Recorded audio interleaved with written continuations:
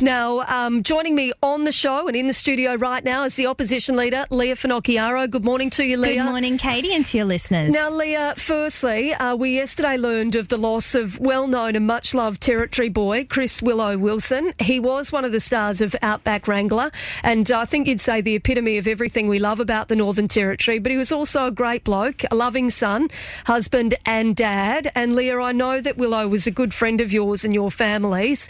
How is he going to be remembered? Look, it's a tragic loss to the Territory, but of course to Danny and the kids and Robin and Sharon and the whole family. And I think just seeing how far Chris's impact has touched people and the pouring of support shows the incredible person that he was and always will be remembered for. And lots of people know him as that rough and tumble guy. And, you know, Chris is certainly a lot of fun, but he was a lot more than that. And we certainly knew him as someone who's incredibly proud of their family, an amazing father. You know, if you see Chris with kids, it's just melts your heart, and just such a loyal friend, a good person, and someone who really believed in the Territory. We've really lost one of the Territory's great champions, and, you know, the charities he was involved with, the organisations he used to sponsor. You know, we've lost an absolute Territory legend. Yeah, he was a good bloke. Look, I didn't know him well, certainly not like you did. I know that he was always at our It's a Blokes Thing luncheons every year, and I think that that's a really good point that you've made. A real supporter of everything Territory, which is a wonderful thing that we want in any Territorian, really. Look, we will continue along. There is a lot to cover off on this morning, and I know that over the last couple of weeks we've spoken at length about the masks and also those check-ins. Still no word from the Northern Territory government on what day this mask mandate's going to lift. Now, take a listen, if you missed it earlier in the week, to what the Chief Minister, Michael Gunner, had said to us about this mask timeline. Don't have a date, but it's definitely sooner rather than later, like very soon. The caseload is trending down. You can see the hospitalisation rate is trending down. So the Charities be confident that we're not going to suddenly spike again. Obviously, we believe they help contribute to the downward trend. And if we were to pull the mask mandate off, for example, I don't think we could put it back on in a couple of days' time. I don't think the public won't do that. So we've got to be very careful. It's done once and it's done right. So are we talking days or weeks? Well, I think it's more days than weeks, but so maybe by this time next week? I couldn't guarantee it's this week. Yes, yeah. So it may be staged, and it might be that you do the check-in app retreats to the Vax Pass, and then the mask mandate comes off, or the mask mandate comes off on the same day that you retreat the check-in app to the Vax Pass site. Leah, the opposition say the government needs to immediately outline the plan to lift the territory-wide mask mandate and scrap the check-in app. Why does this need to happen sooner rather than later? It's really unacceptable for the Chief Minister to pop his head up finally after a month of extreme levels of COVID in our community and sort of throw out there that everyone should be grateful that sometime this week he's going to finally lift the mask mandate, like he's unveiling a new playground at a school. I mean, it's beyond a joke. We've had all around the country plans for different things and timeframes for different things relating to COVID. And even here, the government had its own roadmap to recovery where there were clear dates, clear processes, and people could understand the whole picture. Now, we know that particularly in the hospitality industry, they are being profoundly affected by the mask mandate, by having to validate people's vaccination status and all of these other measures. But, you know, it's impacting people broadly. We need the government to put forward their plan so that Territorians have transparency around what that looks like. And, of course, people can always make their own decisions about what they do to protect themselves, but it's not okay for the government to just walk around and sort of tout that restrictions will be lifted soon, and we should all give them a big clap for doing that. So, Leah, as far as you're concerned, do they really need to get out there, if not today, today or tomorrow, and outline that plan and when exactly everything is going to come into place? Yeah, we need to know what the picture is going forward. Tell us a time frame on the mask. Tell us a time frame on vax status, on the app, whatever else it might be. All of the restrictions need to be reviewed and looked at, all of them. And then a clear time frame needs to be put in place. There needs to be transparency, and there just hasn't been. I mean, that's a big reason why we're bringing our legislation in and introducing that in March, because we have not had a public report to the people for the whole pandemic, despite the legislation requiring one. And so our bill should be supported by the Gunner government. If they've got nothing to hide, pass it, and let's get some transparency around decision making out to Territorians. What date does Parliament sit in March, and what's the plan with this bill? I understand it's a couple of weeks away still, but it's not too far off, and then you're going to be introducing this bill. You really want to see some reporting from the government when it comes to these COVID decisions. Without question. So Parliament's at the end of March, and what our legislation does is it's actually a very small practical change. The intention is already there. What happens is with the emergency period, at the end of an emergency period, the CHO is supposed to report to Parliament within 3 months. Now, of course, this government has just rolled the emergency period on for 2 years, understandably, but there's no end in sight to that, of course, because we don't have a plan. Now, we believe the legislation intended for there to be regular reporting. There hasn't been. And so rather than having the CHO report 3 months after the end of the period, we want it to be every 3 months. Do you know if they do in other states? Is there that regular reporting to Parliament in other states? Do we know? I'm not sure about that, but our legislation is certainly set up to have it. It never envisaged that we would have rolling 2-year emergency periods. How it was originally drafted was 5 days. So you can see within a very short period of time that regular reporting would have occurred. So we believe that was the intention. We believe that's required to restore confidence. I mean, people are really starting to have serious doubts over the government's leadership on this issue. So let's not play politics with COVID. Let's provide the health advice. Of course, we have barely see the CHOs anymore, even though there's 6 of them. We barely see the government anymore. So let's have a plan. It's not too much to ask for a plan. In fact, it's should be the bare basic that government are providing at this time. And let's breathe some transparency and scrutiny into the decision making. Now, Leah, obviously another issue that continues to bubble along at the moment, and I think you'd have to say, or from an observer's perspective, it's certainly been an interesting time for the CLP over the weekend with the President standing down, then being replaced, of course, by Fiona Darcy. It is understood that the party's also been given 2 months to prove that it's got 1,500 members or it's going to be deregistered. Leah, did that letter get received on Monday? I'm not sure if the parties confirmed a letter or not. Certainly it's been widely reported, so I suppose it has. But ultimately, look, Katie, to be very honest, this is not something I'm concerned about at all. I want people to be really clear.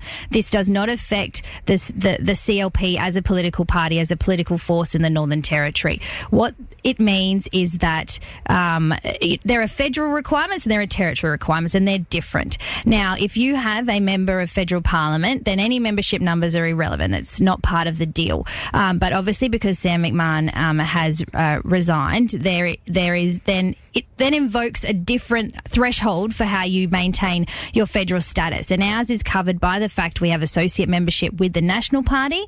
And of course, once Jacinta Price is elected as our senator, who will be a fantastic advocate for the Territory, it all becomes null and void. So I've got no concerns, Katie, about any of this. Of course, it's, featured a lot in the news over the last, 2 or 3 weeks, but the CLP is here to stay. Is the party in a state of disarray?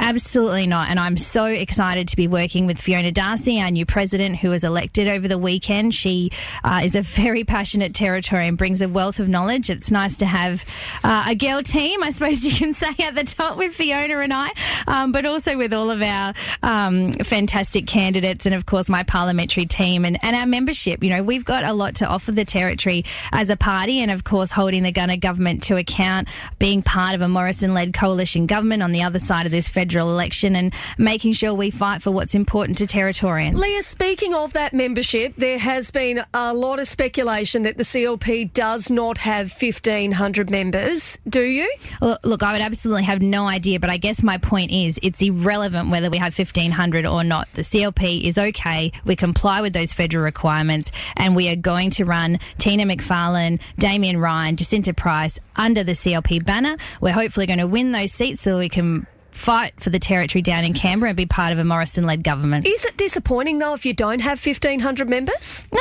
absolutely not. I mean, there are different requirements. So I think in the Territory, our requirement, it might be 500, might be 300, something like that. So it's just different thresholds for the AEC to ensure various levels of compliance. It doesn't, in and of itself, it doesn't mean anything. Of course, we've got hundreds of members, whatever that final number might be, plenty more people who support us, and plenty more people who vote for us.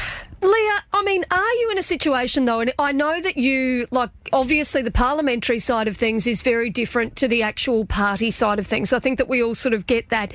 But are you in a situation here where you're potentially going to have to loan a senator from another state to be able to run those candidates at the federal election as CLP candidates? No, I don't think that's going to happen at all. Of course, you know, there are a million scenarios you could play out and fix with a million more solutions, but it's not one of them. And, you know, we're just looking forward to the task at hand, of course, being out on the ground, listening to the community. People are really concerned about the state of our economy. People are really concerned about crime.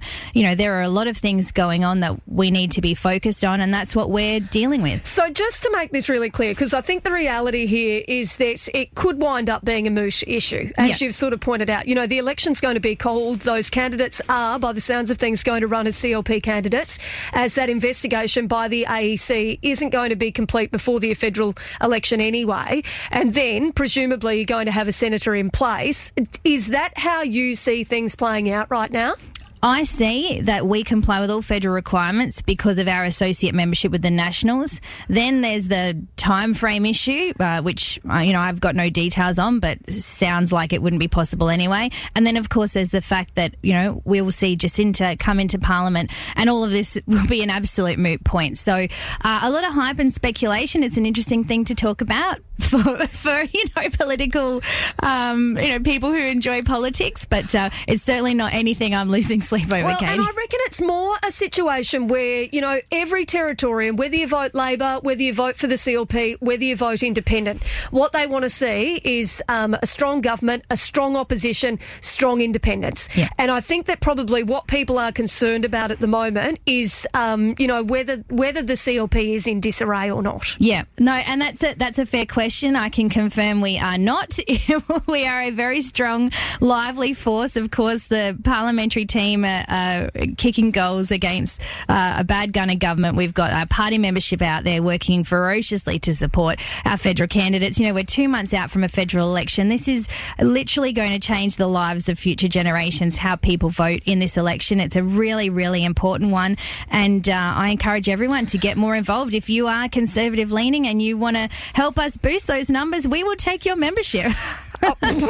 You might need to pay for some advertising for that ad, Leah. Hey, before I let you go, one of the things that has really got people very concerned overnight is this vision of outside the Fanny Bay IGA. Now, it was shared yesterday. It happened on Monday afternoon. Leah, have you seen that vision outside the Fanny Bay IGA, and what was your reaction? I couldn't believe it. I have seen it, Katie, and it was absolutely horrific to see the violence being used, you know, with the A-frame and the giant rock, and I mean, just astonishing stuff. But, you know, this is not an isolated incident, unfortunately. We're hearing about this all over the territory. Of course, I don't even need to mention Alice Springs. It speaks for itself that they are crying out for support. But, you know, when you talk to CBD retailers and particularly businesses in the mall, and I've been having a lot of engagement with some particular businesses there, they are experiencing very, very high levels of antisocial behaviour and criminal behaviour, and it's turning customers away. It's making them question whether they can keep their doors open.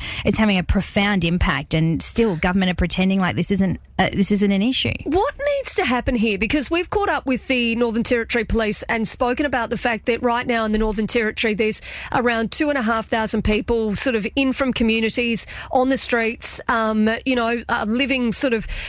in the Northern Territory, living in Darwin rather than being out in the communities where they maybe come from. Ordinarily we'd have about 700 is what the police had told me a couple of weeks ago. What do you think needs to happen here to try and, get things under control?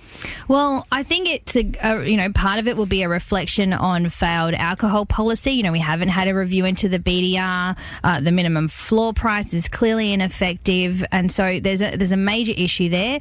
Biosecurity zones are obviously in place, but it seems that that's failing, probably through lack of enforcement, which is no reflection on police. They're obviously stretched to the limit, so there's police resourcing issues. Of course, COVID having its role still in distracting the police from doing their job. You know, there's been a lot of talk about different, places where people can live and stay and visitor accommodation in the territory, and nothing seems to have ever happened with that. So there's a whole multitude of issues that, compound on this issue. But in the meantime, people are being bashed, beaten and robbed on our streets, and the government is just not even responding to it as an issue. They can't even bring themselves to acknowledge that crime is at catastrophic levels. I mean, I know we used to catch up very often with Larrakia Nation, and they used to have a really successful return to country program. I don't know, do you know if that's still operating at the moment? Look, I imagine it still is. Of course, over the wet season, it's really difficult because plenty of roads are just completely impassable. So we certainly wouldn't be supporting any unsafe practices there. But there's big issues in the Territory, and we just aren't hearing from government on them. And you can't just pretend something's not happening and it will go away. It's just getting worse, and it's reflected in our crime statistics. I mean, domestic violence is through the roof. We saw the federal minister up this week giving $10 million to frontline services, and that's fantastic for the federal government to get involved, but it's not their job. It's actually the Territory government's job. And where are they on this issue? Well, Leah Finocchiaro, the opposition leader, we are going to have to leave it there. Thank you very much for your time this morning. Thank you, Katie. Take care.